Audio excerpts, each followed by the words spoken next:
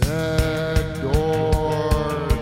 Welcome to the Tech Dorks podcast, where I, Rob Swindell, and my Canadian machacho, Stephen Hurd, discuss things interesting to us and maybe to you, the listener. The show is an unscripted, unedited, unprofessional look into what interests Stephen and I. The only subjects off limits are the three W's: wives, work, and war. If you don't know the difference between ASCII and ANSI, then this show may not be for you, but still, we hope you enjoy. Good evening. Good evening. For the record, it's actually pronounced Canadian. What? Yeah. No. No, it is. Yeah, it's like mauve. We have a whole different way of pronouncing it in Canada. Mauve? Mauve, yeah, the you color. mean you mean move? Move? No, I'm good here. Mauve is a color. Yeah. So you're talking about mauve. We had this discussion. Yeah, I'm not talking about mauve. I'm talking about mauve. The word M-A-U-V-E, which Right. to my family has always been pronounced mauve, but anyway, I don't know why. The internet seems to agree with you. It's bound to happen sooner or later. Okay, so this is episode 1, hopefully. Yeah. Yeah, we did a test / pilot a couple months ago, and it's been bugging me. I wanted to get this thing going. We got all the technical issues worked out, I think. Yeah, but then you went to Barbados.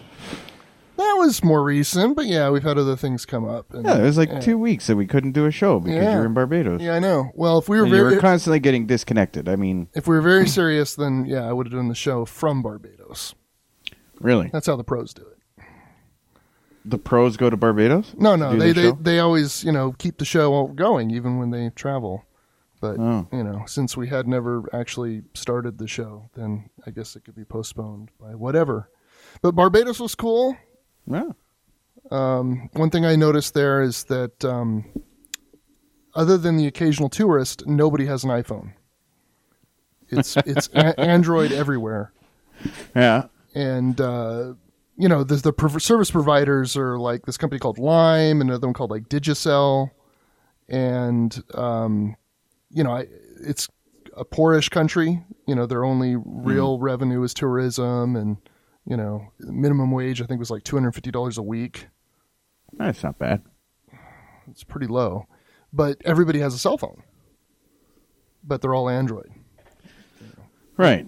Which makes sense. And they pay, as you go. There's all these refill stations. So, like, you'll see, like, a little shack that sells beer and can refill your phone. Or you'll see, like, somebody's house and they'll sell you mangoes and refill your phone.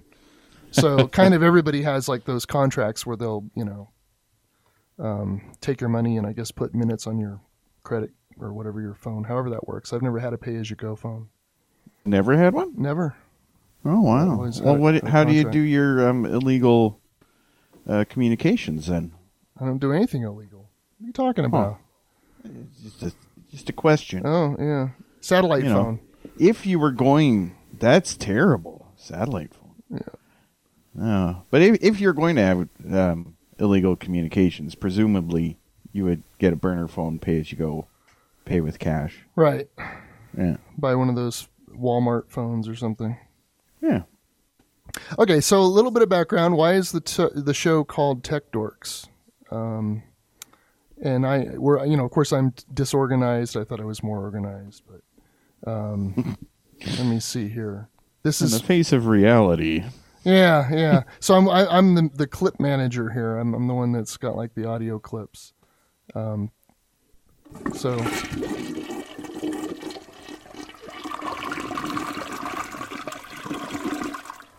You should really clean that out. That sounds dirty. Like it doesn't have any flow. You expect like a big whooshing flush in there. Yeah, well, that was more like that like one came at the request of Derek. Ah, okay. He actually sent you that clip? No. Oh. Okay, that's me. Is this the one I'm looking for? So Dad, you flip-flopped. You went from being like a rock punk kid to a dork.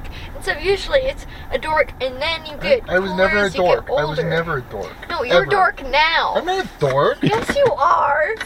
All right. So that's what inspired me to name the show Tech Dorks, because my daughter christened me a dork. So there we go. You are a dork. Yeah. Are you saying that is the first time in your life you were ever called a dork? To my face. Oh, I've been called, that makes sense. Yeah, I've been called a nerd. Why would they even talk to you if you're a dork? I guess. I is guess. the question. I don't know.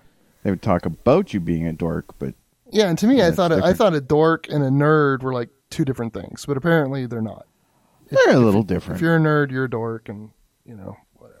I don't know that I would recognize the difference necessarily. Yeah, well, dork is slang for penis, and nerd just means that you're into like things It's that not are anymore. popular. It's no more slang for penis than geek is the word for someone who bites the head off animals as a sideshow at a carnival. Yeah. I mean, I think that's where it came from. I think that's the etymology. that's one of the ways it's been used, but that's not right. I mean, that's not the entomology. It's not. Right. Oh, okay. All right. So as far as topics go, I had one. Oh, do you still have it, or I do. is it with the rest of your stuff? What do you mean? What? My topic? Yeah, What rest of my stuff?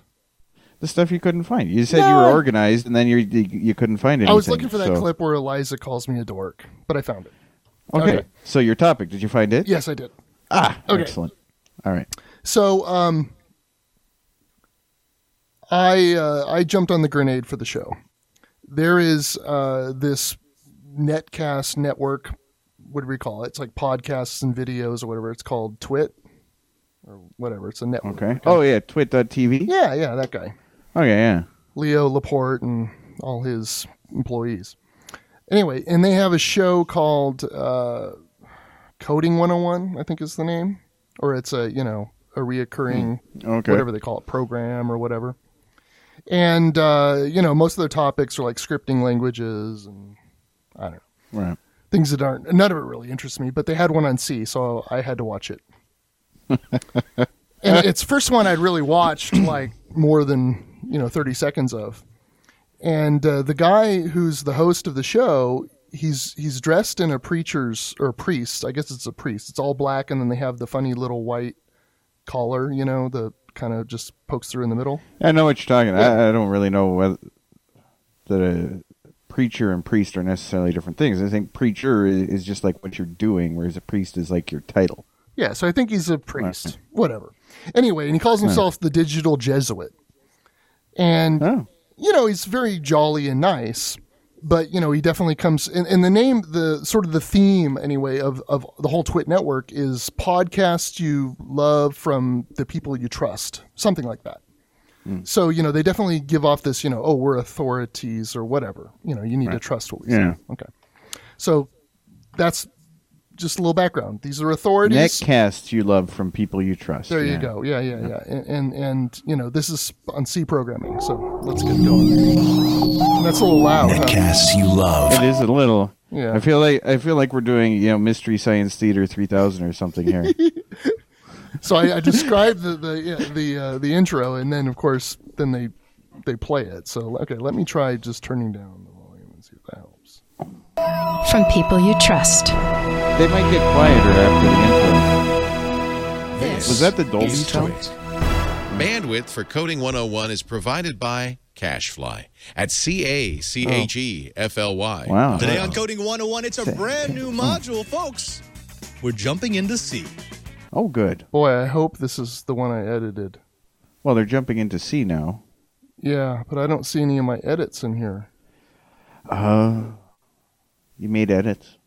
Well, I wasn't going to sit here and watch the whole thing with you. That would be torturous. Well, I'm not watching it, so Well, I know. I unfortunately, this is not what I thought it was. I mean, it's the podcast.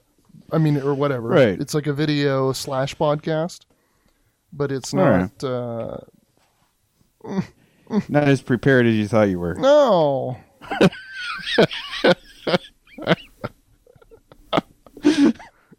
I brought it up. So, and I mean, I spent you a could, lot like, of time. summarize. Oh Presumably- no, dude! The devil's in the details. This thing's horrible. Oh, okay. Yeah? It's horrible.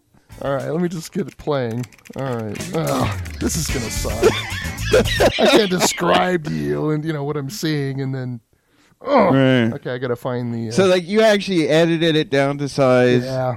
And like with like markers where it would play to the next marker, or you had clips, or Hold on, let me try. what'd you Let have? me try this. Let me see if this is it. Oh, I got it. Aha! Lou, let me ask you this. If you had a system at your disposal that you could run against the code base, the code portfolio of anyone who might be applying for a job at Microsoft, and it could tell you whether or not they were cookie-cutter programmers or if they were programmers who showed true imagination and initiative, would that change the way that you hire? Okay, so that guy talking, he's the digital Jesuit. And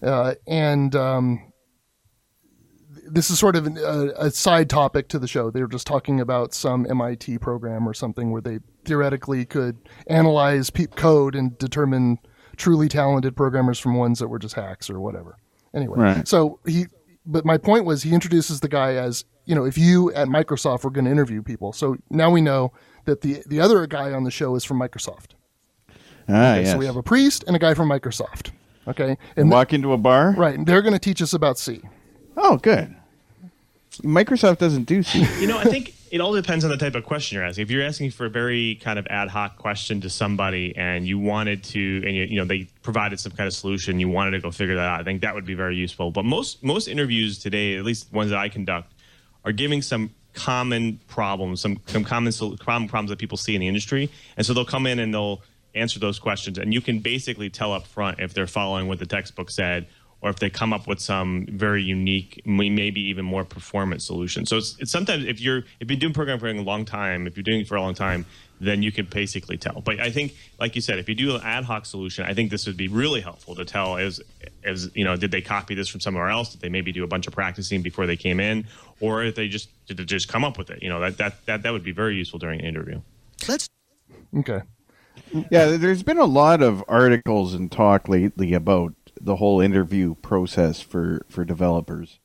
And I have opinions on the subject matter, but go on. The topic is going to change. It's going to go into the details of C. I think, we can come back to that then. Okay. We'll get on to the C because it sounds like you're setting them up for a bit of a fall here. So I'm looking forward to that. Okay. Do a mini module. Let's go ahead and give some people the basics of C so that they could do programming for Arduino or an AtMegaChip or any other device that may use standard C. I didn't think Arduino used standard C. I don't know anything about the Arduino other than it seems. I thought it used like a custom subset of C.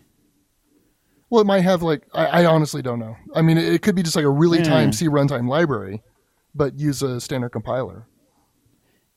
So I thought it was actually not C. Like it was C-like. Well, I don't know. I don't actually have one. I've never actually played with them. They don't have enough memory to be interesting, I thought. Well, they're an 8-bit CPU. I mean, I don't see that too. And I was pretty sure that they had, but maybe they got a full C thing. I don't know. Okay. Anyway. All right. So it sounds like they've already had some modules, they call it, on Arduino or maybe some other embedded systems where C was the appropriate environment. So they touched on it. Give that to the folk? Yeah, I mean, what we should do is we should start out from the very basic beginning and try to give them just the fundamentals of what C is all about. It's a very legacy. It's one of those things that's legendary in the programming industry. We want to make sure that they get the basics as well. Right. Now, before we jump into the module, there are those who will look at a C module and say, well, why? I don't understand why. Why would you do that? There's so many other languages that have surpassed C, that have replaced C as the standard. Why would we want to give people C? To them, what would you tell? C is alive and well in the industry. I mean, like you saw with all these Arduinos and all these different embedded devices, they're still allowing C programming. And the reason is it's just raw nice of them to allow it. It's just without the overhead of object-oriented programming, it's just raw speed. I mean, that programmers who develop in C can develop very, very fast and efficient code. And I think, and it's one of those things that's probably not going to go away for anytime soon. And its standards keep getting upgraded. Like, for instance, there's the old standards, but now there's actually some new standards that are adding some what we like to call syntactic sugar in the actual logic and in the code, and allows you to kind of do things today that you couldn't do in the original C code. So it's still alive and well, and it's still being used by lots and lots of people in the industry. Okay, so this is an edit point, and the Digital Jesuit is holding up the C programmer's language, the C programming language book. Which one? KNR, white cover. Oh, he's actually got the KNR one. Yeah. Okay, so he actually held up the old standard. Yep. Is that? Yep. Oh, okay. C is still the best language to learn. It strips away all that sugar, as you said, strips away the frameworks, strips away all the layers of abstraction, and really gets you down to knowing your constructs, which is what we're going to do. But it's also a strong typed language, right? We don't have dynamic variables like we would in, say, C#. You have to declare what type of data you're going to be putting into your variables. Correct. I mean, it's basically very similar to some of these upper level or higher level languages today, like C# and Java. But it's again, when you declare a type, you know exactly what size it's going to be and how much memory it needs to take at the very raw level, at the machine code level. So, for instance, an integer is going to take 8 bytes, that kind of thing. So when you declare something as an integer and it compiles down to machine code, you know that for sure when you put a number in there, it's going to be 8 bytes, right? So that's kind of the key. Right. That's another thing I noticed. This guy, every time he says something he's really not sure about, he says, right? Well, and the integer is 8 bytes thing.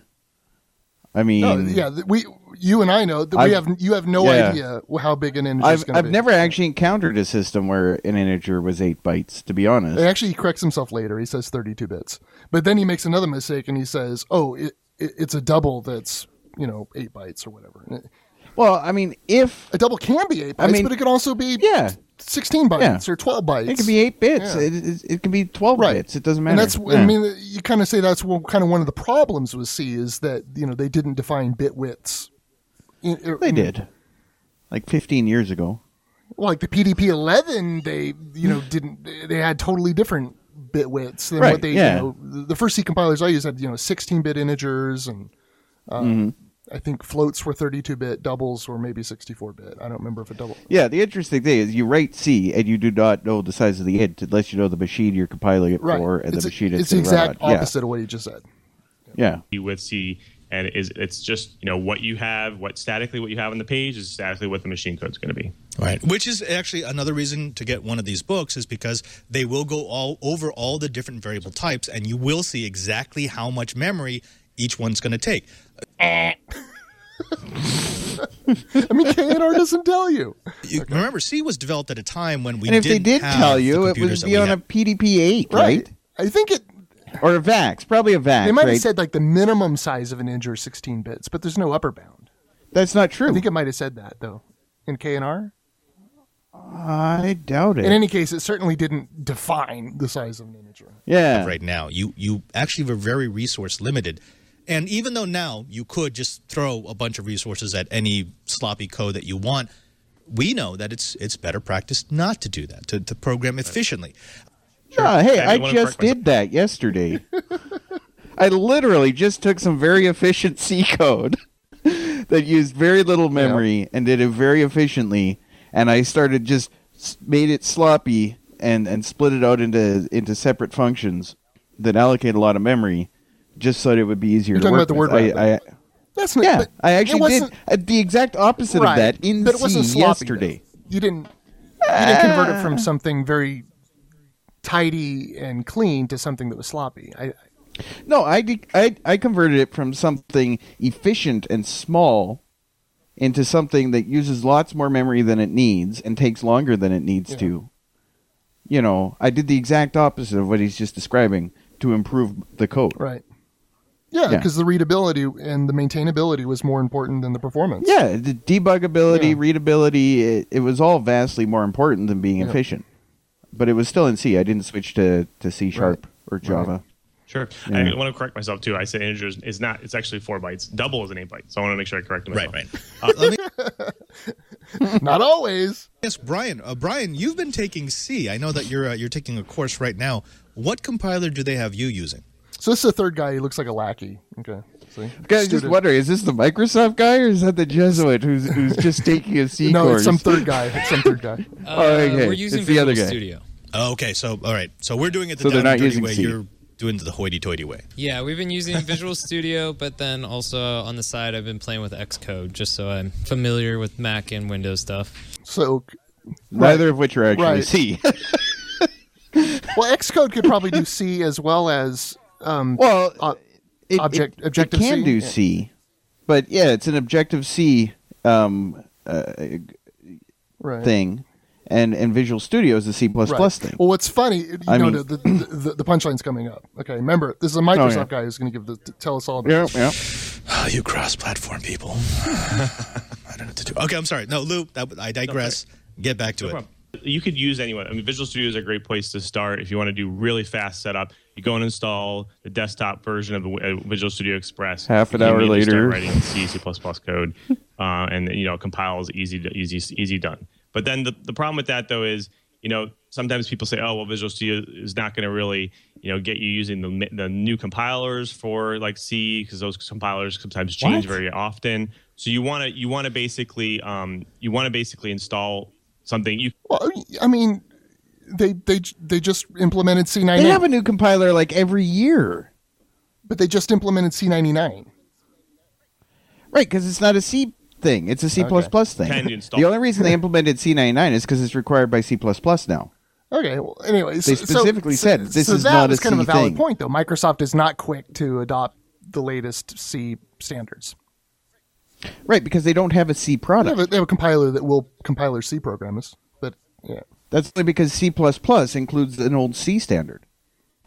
Have to. In order to ship a C++ product, it has to be able to deal with C. Okay, so you're contrasting this with like the GNU C compiler, which has a Well, separate it's C like compiler. saying that Word is a text editor, Yeah. right?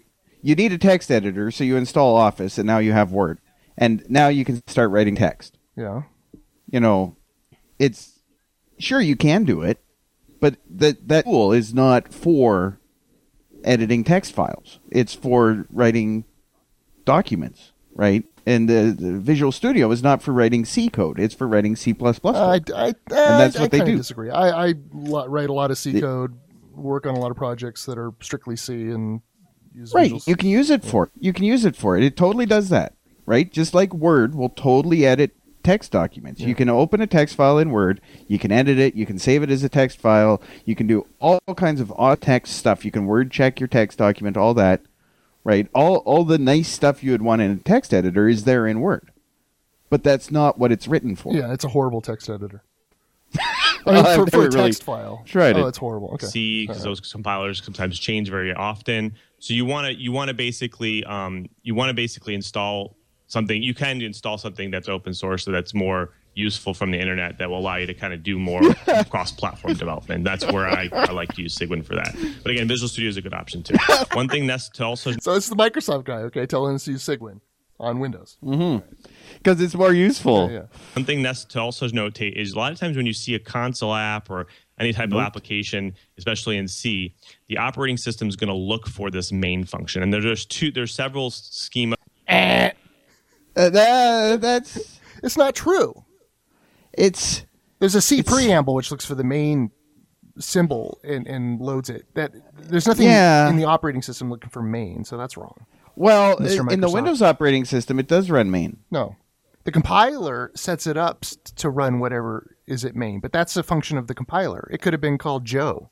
The operating system it could, doesn't yeah. care. It has something called a program segment prefix, and it jumps to a location, and it has nothing to do with the I'm name main. somewhat familiar with ELF, but I'm not familiar with PE. Is that the Microsoft Yeah, portable binary format? executable, I think was. Yeah. PX, Yeah. P is or something with an E. Syntax for the main function. But in this case, the general approach is just to use an integer return. This is an integer type or a number. And usually that they do that for like an error, if you want to return an error code to the operating system or something. And then you call it main. And of course, the parentheses just say, hey, I'm not passing anything in there right now. but I could later, so I can put What? parameters here. But for right now, I'm not passing anything in. And then I have a real curly brace. He has. He's doing a void main? No, he's doing int main with nothing, in the parentheses. So he's not passing any arguments to main. Right, so it's void. So it's int main and then void in parentheses. It could be. He didn't type void, but it's the same effect. Yeah. Right, but it's an implied void. Yeah. It is void. Right.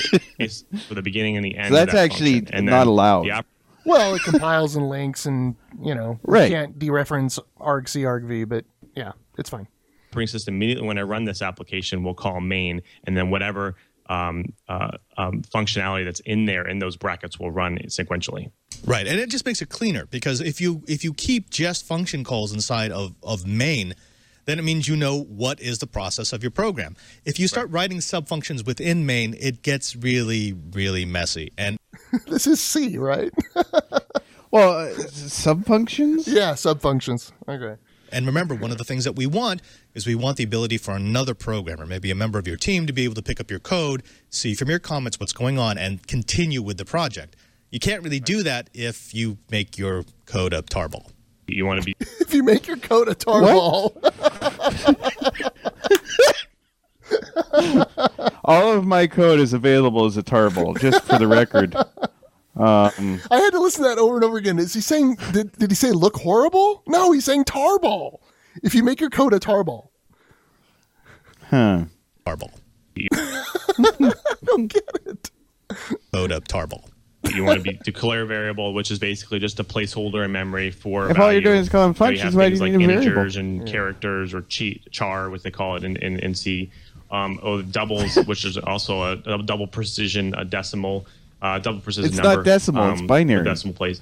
I'm pulling in the. It's another, literally not decimal. This what is do the you call Microsoft guy? Yes. He means decimal point, but yes, floating point is the words he was looking for and couldn't find. directive at the top called math, and it has a bunch of math functionality in there, and I can use that to do things like evaluate an expression or do the square root of something, right? So this allows me, and then another thing you can see here is I'm using a different variance of the print function. This print function allows me to use this It's printf, by the way, not print. formatter, right? Yeah. So we did this in C# where you put Well, Everything's it's a variant of print. right, and everything Yeah. is. I don't think there is a standard print function. Anyway, No, but, it's put S, but yeah, everything is a formatter, by the way.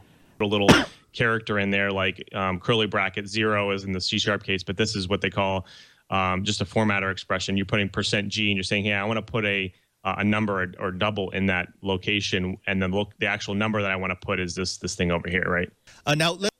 So this is how you do it in C#, but we're not doing C#, so this is how you do it in this language. yeah. And yeah. Anyway, Let's talk about syntax. Let's just talk about main for a second here. So of course we've got the declaration of main. Why do you have int in front of main? So again, main is the function that operating systems will look for, and in this case, he's not even mentioned that int stands for integer, which means anyway. normal what they call schema for that function is that it will return an error. We code call of that a some type. schema? So in this case, most of the time people return Yeah, a schema, not a prototype, a schema. 0 Yeah. things are successful. So I'll put return in my function, return 0, meaning everything was great, worked great, no problems. So the operating system says, fantastic, this application runs successfully. Or you can return some kind of error code like -1 or some other number. And then that user says, okay, well, looks like I got an error code. And then maybe the application defines in their help file. So the user, how would the user know?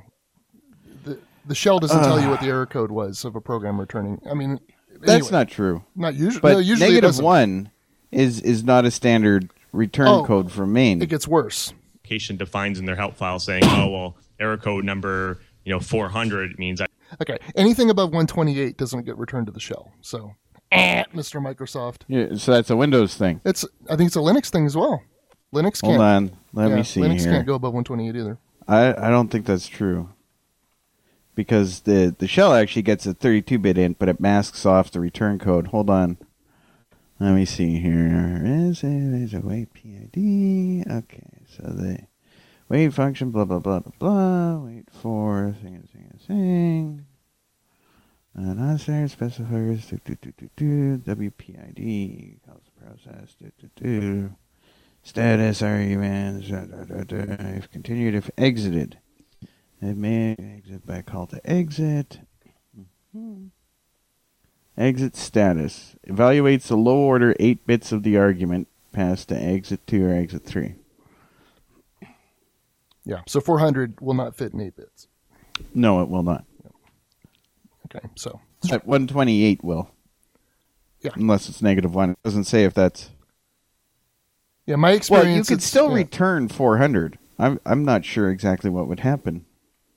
Oh, it ends up getting masked to a different value. You only get the... Well, if it masks it to 8 bits, does it mask it like signed or unsigned? I think it's signed, because I don't think you can return anything... Like, I've never seen a negative return code from a program. Yeah, I don't think you can. On FreeBSD. I don't think you can on DOS or Windows either. Yeah, my experience has been the values range is like either 0 to 127 or 0 to 128. Anyway, certainly -1 and 400 are outside of that range. It didn't connect correctly, right? So if I were to actually output this to the screen, you would actually see that this... So he types printf. Now he's got an integer. You got to see this code. It's int number equals 2.2 semicolon. Oh, wow. And then printf in parentheses number. Like, what do you mean? Like the word number? Yeah, with no quotes or anything. No format specifier. No. He's just passing 2, which he has declared as 2.2, to printf. Is going to come out as 2. And then it crashes. He's like, what? Oops. Saying argument 1 cast. Oh, I have to actually put in this little guy here. So this formatter thing. They're called quotes. No, he puts quote %I quote. You know, double quotes. Yeah, %I is the same as %D. After number before he's inserting it. So before. it's quote %I quote number quote comma C or whatever the variable is. Yeah, it's called the variable's called number. Oh, the variable's called number. Yeah. Oh, okay. So there was no quotes in there before. No quotes before. Okay. Yeah. All right. But Lou, I have a quick question. Why do you have the %I? I know the /n gives it what's the %I? the n. And /n is \n, by the way. So he put in a line feature. Oh, okay. The line, but what's the %I in that printf function? That's a good question. So what the %I does is it allows me %I is the same as %D. Oh, yeah, okay. To print out the type. So I can just pass in the type over here, and I can print out whatever's inside that variable. In this case, it's an integer, so the %I will then allow me to print that variable. So if I wanted to put a whole bunch of stuff in here, the number is %I, and then what the compiler what will happen at runtime is that whatever's in the variable here, so in this case 2, will be replaced inside there. So if I run this, so you notice here I keep forgetting to put my new line in here. This is called a new line formatter. Formatter, by the way. I see this a lot in beginning programmers when they try to put special characters into the string of characters that they're trying to print, and it doesn't work. Like, for example, if you try to print quotation marks just by putting a quotation mark in there, it's going to... Okay, so as he's doing this, the Microsoft guy types single quotes in the string, and it works fine, because single quotes don't need to be escaped. Kill it. You actually have to use a special character in order to make that print properly. Right. So as he's doing that, now he's changing it to double quotes, but he's using like Sublime or some editor that automatically does quote expansion, automatically adds a closing quote. Yeah. So every time he hits quote, it's inserting a pair, right? And he keeps doing it. He's trying to break it, and it keeps adding a pair, so it works. Because if you just put 2 quoted strings next to each other, the compiler automatically concatenates it as one string, right? So he never actually reproduces what the guy's describing me because he's using an editor that, does the completion fixes stuff for him. Yeah. Right, and exactly right. So you might get confused what you're trying to do. Like if I keep putting like single quotation marks, and it works, it will actually output. It's working. No, I think printf actually is what they call literal. So that means anything you put in there is literal unless you use these special formatters. So like for instance, if I wanted to do a new line or a tab, I could put these special formatters in there, and you notice like it puts a tab in there. But anything else I put in here is going to be the exact characters that I put in there. Right. Yeah, just remember. And as he's doing that, he's going right and right. He typed a whole bunch of double quotes, and then none of them printed. Which is exactly opposite of what he just said. Remember that the compiler is looking from top to bottom, left to right. That's right. That's right. So in this case, it's actually being smarter than we thought, because it's gonna say, okay, well, I found the definition for it. So the compiler says, oh, well, let me go and run that, but it's warning me, saying that there's something wrong here, right? It's conflicting. It's something wrong. So I need to probably, so I move it. So what it is he's added a function below main, and he's calling that function from main, and it's warned without a prototype. Exactly. It's an implicit declaration, and it doesn't match. So. Get out of the way. Right. So it would be int. Move it back up. Is here. it not returning an int? No, what is the function? Warnings, right? It's a void function with no arguments. So yeah, and he just copy and pasted it to the other part of the code. And this apparently is a function that he copied from somewhere else, because he really doesn't understand what it does. He tries to explain it here. And that compiler was being smart. So you've got a more advanced compiler that said, okay, let me look through the entire program before I stop. But the convention is to declare it before you actually use it. F-flush. We haven't seen that before. So this is a that's topical. Again, an SDI, a standard input-output variable. It's basically just flushing the. It's a variable, by the way. Of course. It's a standard input-output variable. Whatever the contents in the standard output the today, right file now. pointer, right? So saying anything that. Well, yeah, he's passing standard out, but he doesn't explain what that is. That's a variable. That is a variable. Yeah, but he said F-flush was a variable. Anyway. You've entered. I thought he was talking about what was in the parentheses. Anything like that, just flush it out. Just don't use it right now, because we want to basically get the next character that the user is going to enter. Wrong. What? It's not at all what it does. What it is it's printing something without a line feed, and then it's calling F-flush so that it makes sure that is displayed on the console. Well, that would actually work. But that's not what he described. He's talking about input. Right, and it doesn't work that way. Okay, wait, hold on. Wait, now see, you're messing me up. Both of them have to be true. So this is this little function is prompting for a carriage return, or what's the other character? A carriage return or end of file. So Control Z, I guess. Anyway, and it's in a loop. So as long as you hit some key other than those two, it'll continue to loop. And the digital Jesuit guy is very confused by the while logic. Okay, wait, hold on. Wait, now see, you're messing me up. Both of them have to be true, and in order for the while loop to stop. Correct. There. Okay.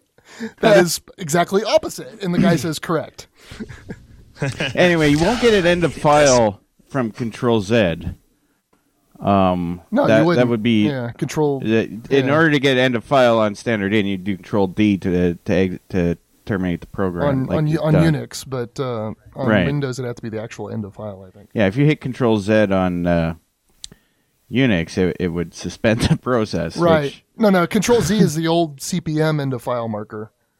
Yeah, but that's actually like the substitute or escape. If you open the file, in yeah. text mode, then a Control Z would trigger that. There is no on Windows. On Windows. Oh yeah. Anyway, don't step on my punchline here. I hated this part. Boolean logic, stop it. Today.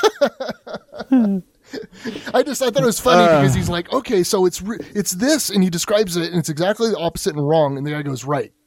So neither one of them understand what they're looking at. On Coding 101, we're continuing our C module, and we're wading into pointers.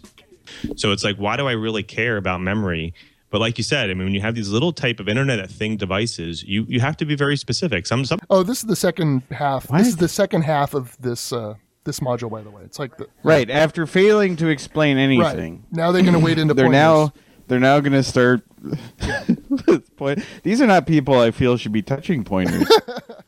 I don't think they've ever touched them before because they look sharp. These little type of Internet of Thing devices, you have to be very specific. Some of them only have, like the Raspberry Pi, some of them only have a small amount of memory, so you can load an application to it, maybe 12 kilobytes, 24 kilobytes. What? And you have to be very specific about how much memory you're using. So that's why C is really good language Raspberry for it. Pi has a lot. But in more reality, that variable needs to actually exist in some. Well, and it sounds they're kind of what they're saying is that when you write your program, you can control exactly how much memory it takes. Which you can. You can if you're not linking it with runtime libraries or, Well, you can still control how much memory it takes. I mean, that's... I don't know that you could get down to 12K. I could get a program down to 12K. Well, running on Linux? I don't think so. I don't really use Linux. Okay, FreeBSD. Sure it could. 12K. 12K, absolutely. All right. Let me try. But in reality, that variable needs to actually exist in some physical piece of memory. And that piece of physical memory has to have an address because... Are you listening? Yeah, physical memory has to have an address. Yep. Anyway... When I'm going to the hardware, I don't say... What? I've got a program here that's 7K. The binary is 7K? The binary is 7K. When you run it, how much memory does it use? How would I know? Well, that's what they're talking about. The size of the storage isn't the issue. It's the amount of RAM. Well, it doesn't actually use any RAM. It'll run out of a ROM. I mean, everything's a constant in it. No, I know, but they're talking about a Raspberry Pi where the programs you run don't run out of ROM. They run out of RAM. So that's the memory they're talking about, not your SD storage or whatever you're... Okay. When I'm going to the hardware, I don't say, oh, give me the variable called A. I say, give me the variable or give me the data that starts at address this, and goes on for 4 bytes. Well, what does it mean if your memory has an address of 144614641? How does that become something that stores a value? How is memory laid out? So memory is laid out in a software system by what they call a stack and a heap. And your application gets a specific amount of stack memory when you boot it up for the first time. So it gets very complex, but it's all dependent on different operating systems, the bitness of your operating system. But you get a certain amount of memory, and that memory has a beginning location and an ending location. I think he means like 32-bit or 64-bit. Oh, okay. Yeah.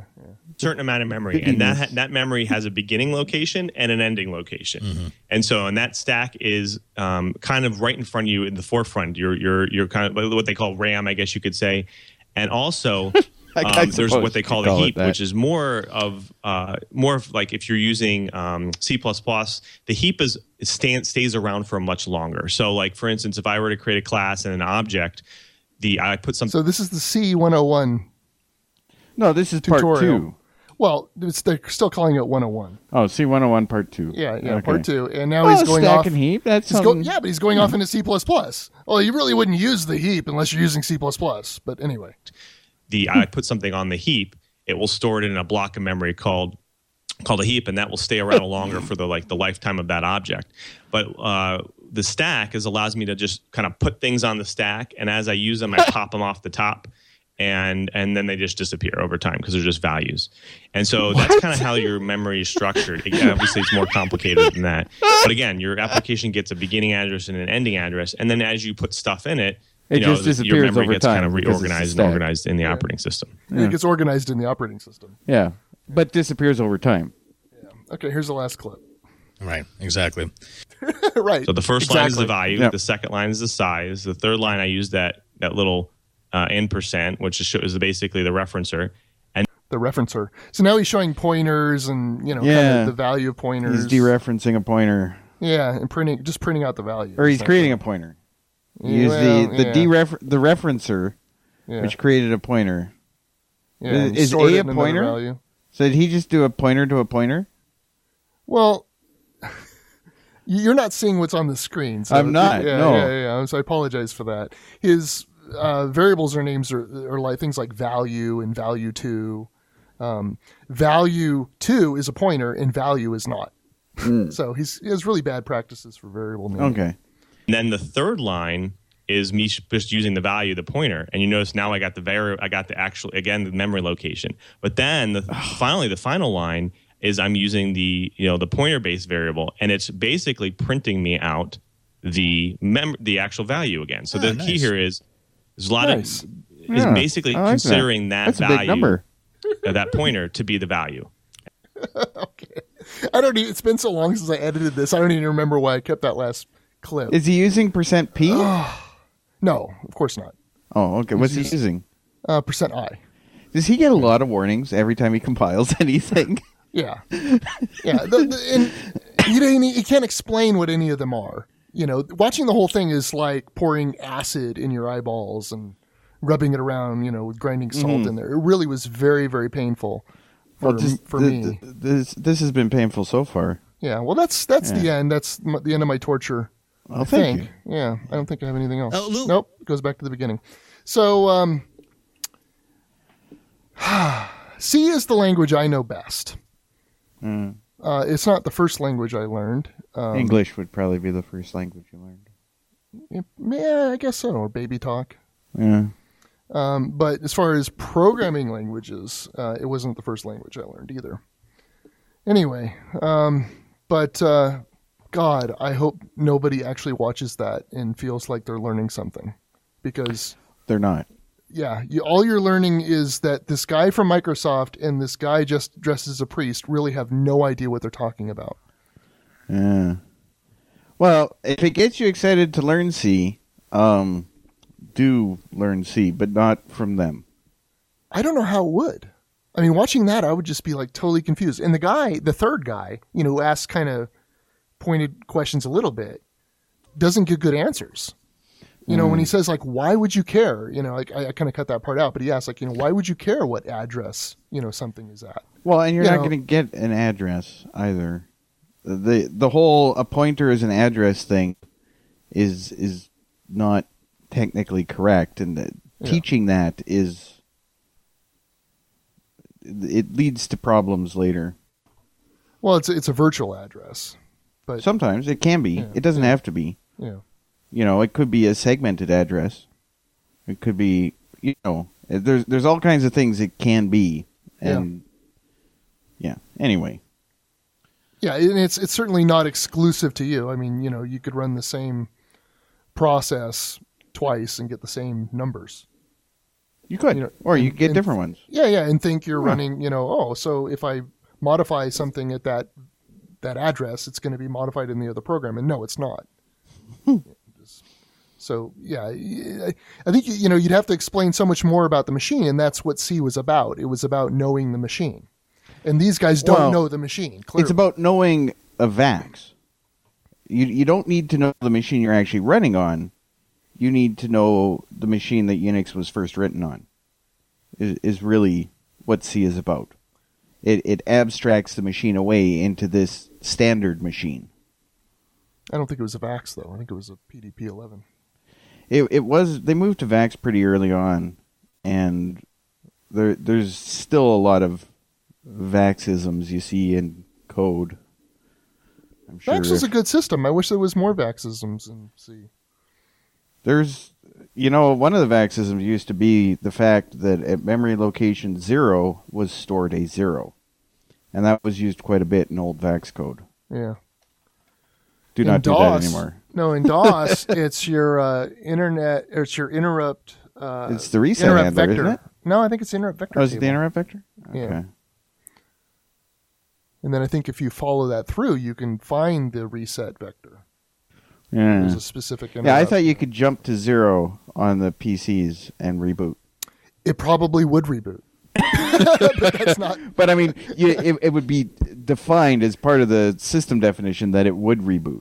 No, I think my recollection, granted, it's been a long time since I've had to deal with DOS, was that the interrupt vector table, IVT, was at address 0.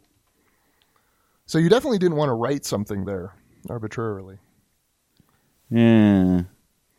But yeah, I mean, you used to see null dereferences all the time, and they were perfectly fine, and they were normal.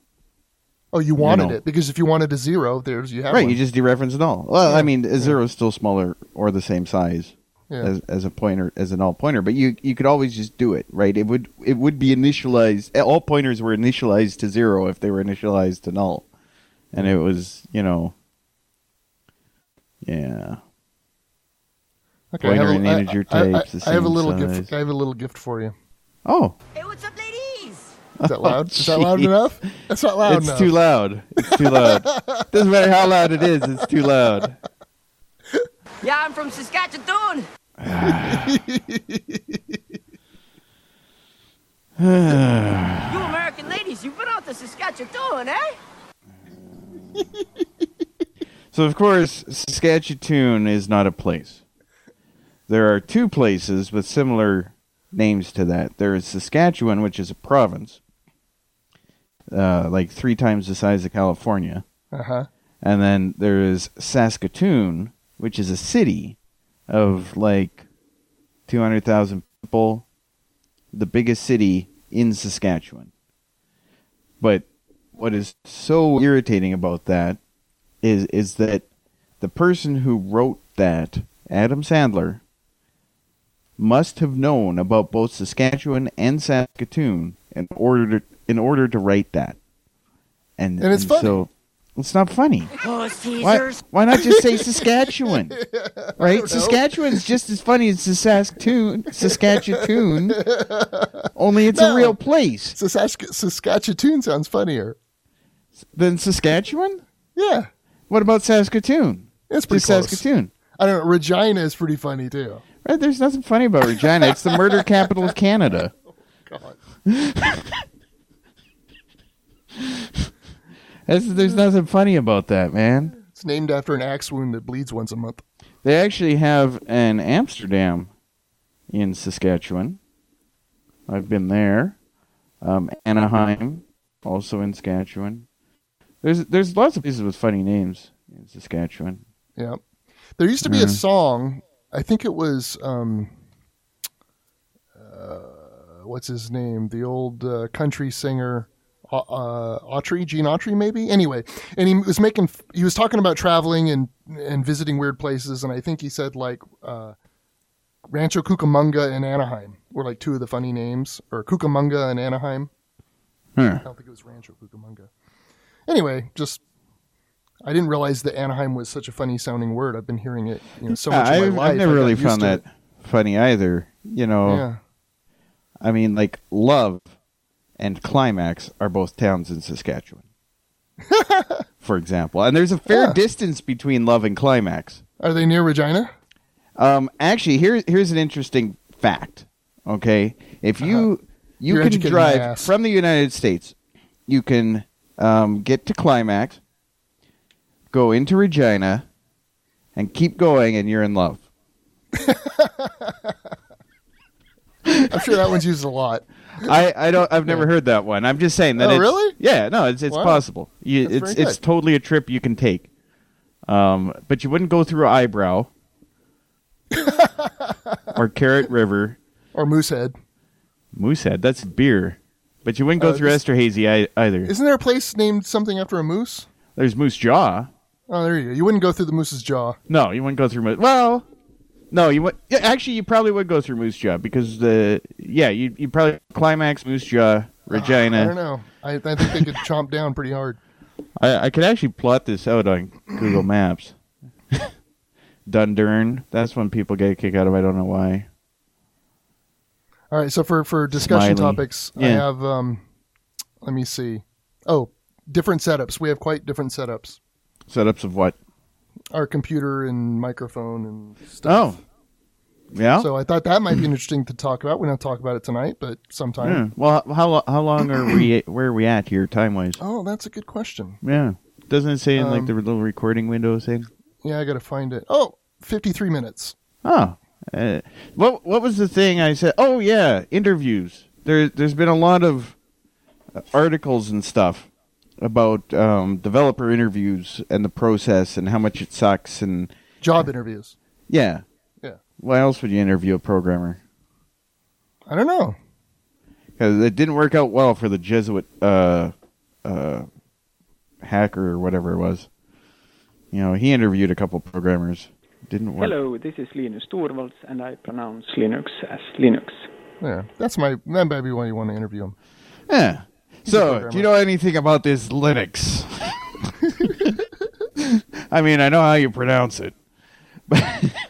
Linux. Yeah, Linux. What do you know about Linux, Linus? Hello, this is Linus Torvalds, and I pronounce Linux as Linux. Yeah. He knows a little something about it. But yeah, there's a lot of articles on how broken that is. And I agree. It's a stupid system. Yeah, and I think it goes down to how much do you really care and what are you really looking for. And why you're interviewing the person, right? I mean, every other job I've had, the manager interviewed me, right? And the manager didn't really know necessarily how to do this stuff. And they weren't, I got a job as a night cleaner once. And they didn't ask me, what type of chemical do you use to clean the floor or whatever. They didn't ask me to clean anything in front of them or draw out a map of the hotel on a whiteboard and say, okay, find the best path or anything like that. They didn't give me puzzles or anything like that. Like, have you ever worked in cleaning before? Yes. Oh, what'd you do? This is what I did. Oh, okay. So this is what we do here. Do you think you could do that? It's like, yes. And they're like, okay, you get a job. They rely on your history. Maybe there's no good reason to lie about that, though. You know to what I get mean? a job, right? You lie to get a job, sure. Okay, so maybe the stakes are higher, with the programming position. Okay, my dad was a bank manager. When he was hired, they didn't ask him to calculate the compound interest on a mortgage. Right. That might have been a good question. What about it references? Would be a good question. Did they check his references? Of course they checked his references. Well, see, now because you that's really what's can't, important. You can't do that with programmers.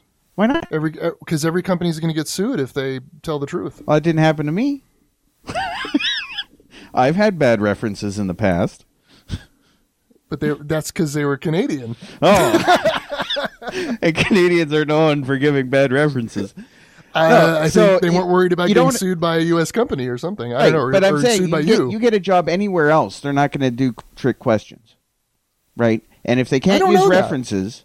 I don't know that. I've never interviewed to be like a defense lawyer. Or have you ever interviewed to be a band?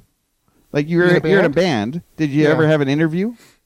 Like someone wanted to hire you. Like phone interviews? Oh, for the whole band, not just... someone wanted to hire your band.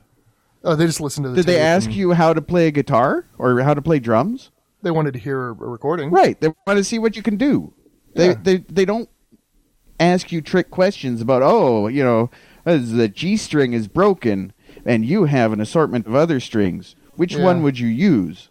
Well, there's some trust there. They trust that this is a recording. You say it's you, it's really you. Right, exactly. You didn't hire other people to play your instruments. Yeah, and it's like that for everything. But the risks aren't very high. You're not getting paid very much, if anything, to play a bar or something. So okay, well, any job, they don't ask you trick questions. Okay. I mean, it just doesn't happen. They ask you questions. They get to know you, and they figure out whether they think you can do the job or not by asking you trick questions. And that's I've had interviews where they weren't really programming per se, and they were. I found the questions to be more difficult because they were psychological. And they play games with you, like sit there and stare at you, and not say anything and see how you. Yeah, that's insane too. I've never had an interview like that. Oh, but maybe it's a California thing. Maybe they are weird in California. That is known. Well. Anyway, so I wasn't aware that people were talking a lot about the whole job interview thing. But, you every week there's another article on Reddit, with a long thing about how to fix the interview thing or how it's broken or whatever. And, and they're right. In skilled professions, you don't ask them, you're hiring an electrician. You don't hook up some blind... junction boxes in a wall, tell them, here, fix my electricity, and, oh, you missed the blind junction box, sorry, we can't hire you. Well, I got a story for you. Oh, okay. So, my mom moved into a new place that was, it's new to her. It's a, 30-year-old house or whatever, but, it was kind of trashed. And so they had to put in a new air conditioner, and she wanted to, so they had a guy come out, an electrician, who did the air conditioner and the heater and the duct work and all that. And then they had another guy lined up to do like the ceiling fans and any other electrical, and he flaked. So the air conditioner guy said, "Oh, I can do electrical." And he happened to show up one day when I was there, my brother was there, whatever, and he was like, my brother was all happy there was a guy that was willing to do it. And then I asked what I thought was a simple question. I said, "Have you ever balanced a ceiling fan before?" And he's like, "What do you mean? Like standing on a ladder? Why would you balance it? And then I said, well, they can wobble, and balancing them is a real art. I mean, I know this from experience. We've had a lot of ceiling fans. I've had electricians that, specifically talk about their experience. And he's like, had no idea what I was talking about. My brother was like, why are you giving this guy a hard time, And I'm like, okay, whatever, Anyway, so he ends up hanging all the ceiling fans in my mom's house, and the one above her bed wobbles, when you turn it all the way on. Right. And the guy's been out there 2-3 times, doesn't know what he's doing. He's tried all the different combinations, can't get it to stop wobbling. And it's, that was kind of, I wasn't hiring him, but it was just, a curious question. I wasn't meaning to be a jerk or whatever, but the guy had never done it. And as it turns out, it's a botched job, and he also did some weird thing like, the remotes for those things are wireless remotes to change the speed, turn on the light. Okay. There's a little antenna in that receiver. Mm-hmm. And I don't know if maybe the instructions told him to do this or just thought it was a good idea, but he hung the antenna sticking out of the base of all the ceiling fans. Yeah, so that's probably the instructions probably said to do that. Yeah, but I've never done that. My ceiling fans all work great. And so every fan's got this little 2-inch black wire sticking out of it at the base. I think on a white antennas are lovely. I like looking at antennas. I think they're art. It doesn't even look like an antenna. It is an antenna. Well, I could totally identify it as an antenna. I just figured, nah. But no, the instructions probably do say that. Why is there wires hanging out of the top of this fan? The guy messed up. Yeah. And then you're like, every fan has it. Yeah. How did he make that mistake, 5 times? The instructions probably say to do that. Because if you do coil it up, it'll receive much less efficiently. It's just inside the housing. It's not coiled up. It's just, you just stick it inside the base. And it stays straight? It probably curves as the base is curved. So one might say it's coiled up? No, not coiled, just curved. And, okay. And the ones he has sticking out of the bases on the ceiling are all a little bit curved as well. So as far as the curvature, I think it's the same. Well, now it's vertically polarized as opposed to horizontally polarized. If you say so. Oh, it is. Anyway. No, I think it's exactly the same. Actually, it would probably say, it would look exactly the same. It would just be inside the housing, which is metal, instead of sticking out. But yeah, that wouldn't work as well. It would be a shielding effect, and it wouldn't work as well. But it would work fine. And it would look a little bit better. But meanwhile, she has a wobbly fan because my brother didn't interview the guy sufficiently or whatever. Or it's a defective fan. No. It could be a defective. They're not made perfectly. Defective they fan. don't make every blade exactly the same. So one blade and, if you took off the blades and switched them around or whatever, it'd probably fix the problem. Maybe, but if one's twice the weight of the other three, it doesn't matter how you put them on there. It's defective. That's true. That's true. So it could be a defective fan, but you'd think he would have replaced it by his third trip. Well, I think he's 2, but he could just the weights come with it for that reason, and it's kind of a skill, positioning them and the number of them and all that, and not having them fly off and shatter your window. Well, it's not really an electrician skill though. It is. I don't know that I'd agree with that. Well, the electricians we hired at my house, that was, a big part of their job. They've hung a lot of ceiling fans. They had a lot of experience with it. Right. I can see that. But I'm just saying that if you hire an electrician, like just as an electrician, I don't think balancing ceiling fans is part of, your journeyman process. It's a specialization. I think it comes with a lot in experience.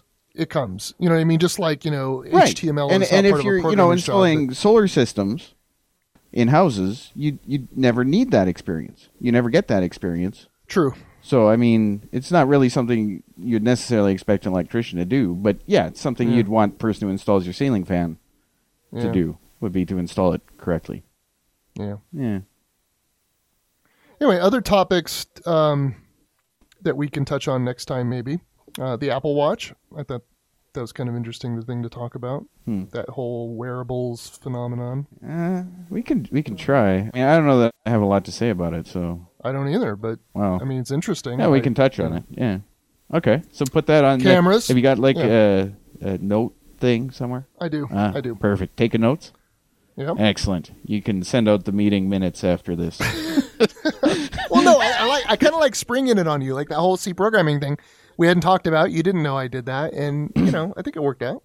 Oh, I don't know. Well, we'll see when we listen to it.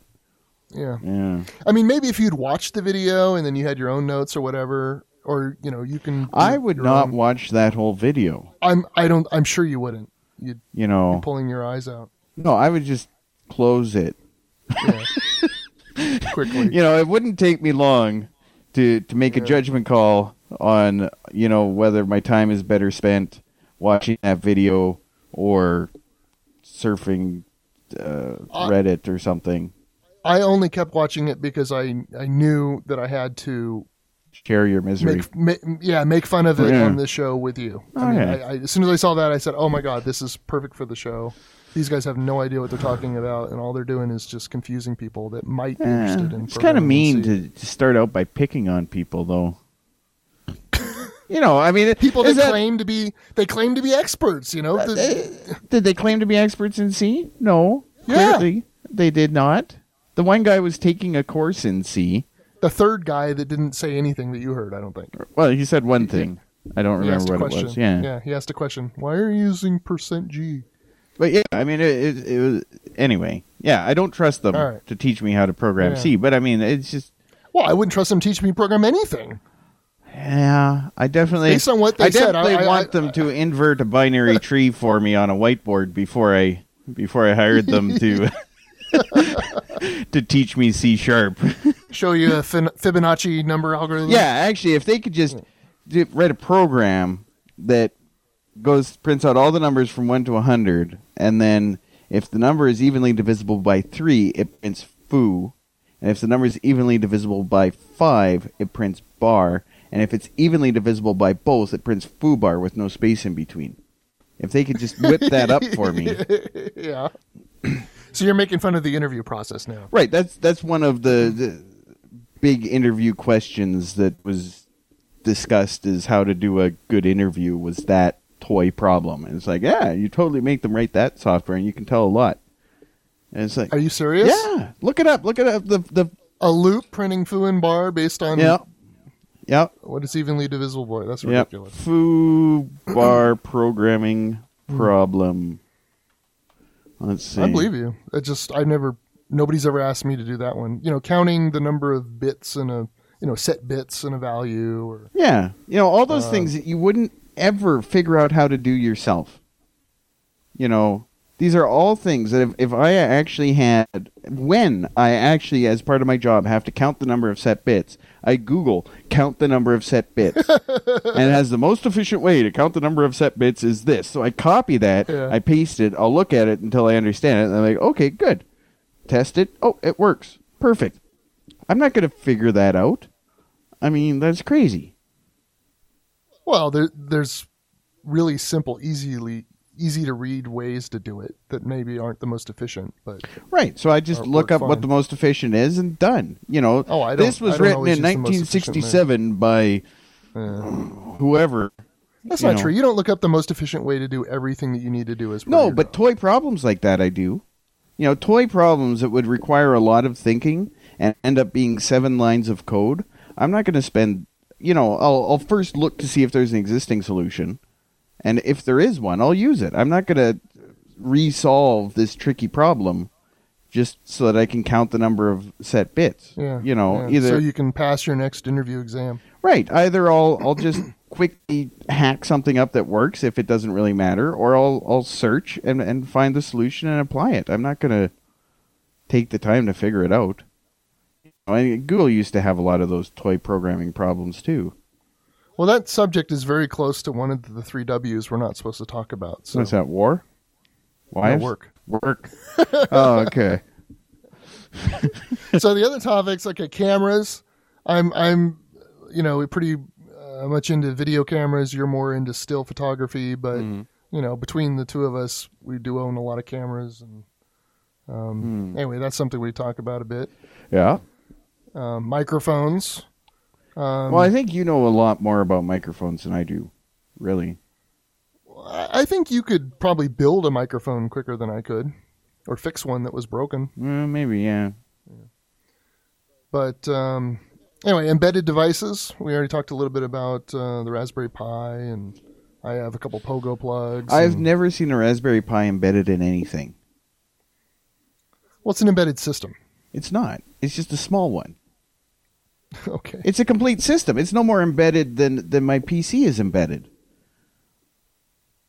I mean, all it is small. Yeah. It's not embedded. It could be embedded. So could my system. I can build my system into my car. I can build my system into my desk. Okay. Semantics. Okay. Well, it's not an embedded system. It's a complete system. But it's not a general purpose computer. It is. No, it's not. It runs Linux. It's got keyboard I/O. It's got audio I/O. It's got video I/O. I mean, it doesn't make it. It doesn't make it a well-suited general-purpose computer. I mean, yes, it could. It's not a good one. It's $20. What do you expect? I don't expect it's not a good one, but it is a general purpose computer. That's really what it is. I mean, I think it's got specialized purposes. I don't think you would use it, as the chipset, a router for your home or something. What? You wouldn't use it like a router for your home, or you wouldn't use it to do. Right, but most people wouldn't use a PC to be a router for their home either, or their Mac. They wouldn't take their Mac and say, "Oh, I should totally use this as a router." Right, a router actually is an embedded system. Okay, then so, you wouldn't do video editing on a Raspberry Pi. Well, interestingly, the chipsets that the Raspberry Pi uses were designed for video things that are embedded that hook up to your TV, the Roku boxes, whatever they call them. Yeah, but video editing requires a lot more than Video editing is a specialized thing, not a general purpose thing, right? No, I'm trying to think of all the uses for a general purpose computer that that I would use one for. A typical person would use one for. A typical person isn't going to shell out for the kind of system you need to do video editing. I mean, that's some high end stuff. It's a popular thing. It's a popular thing. Right, but you need a high end computer for it, right? You wouldn't go down to Walmart and buy an e-machine for video editing. I think today's e-machines, I don't think e-machines went out of business, but something comparable like that, cheap computers today, they're dual quad-core computers. They got, gigabytes of RAM. You're saying Walmart sells a dual quad-core computer? I said dual or quad-core. Oh, okay, I thought you meant... No, yeah, dual quad-core. I had one of those ones. It's got eight cores. Yeah. No, I'm thinking like Costco or, I don't even know if Walmart sells computers anymore. Well, yeah, they do. Yeah. They sell like notebooks. They do. Yeah, they do. But I don't know about like desktops. I don't think I've seen a desktop there in a while. Anyway, okay, I was just throwing out topics and you want to debate the semantics of the verbiage. Embedded devices, you know what I mean. I do. And I'm just saying Raspberry Pi doesn't belong in that category. Okay. Anyway, other topics? Nah, I think that was the end of my list. Net producer, I don't even know what that means. Net producer? Oh, I remember now. Oh, is that one of your secret ones that you're going to spring on me? No. It was and what's the right word? Dogma or idiom or something that I came up with. I think it's getting boring. Yeah. I think we're done. All right. See you next week. Okay.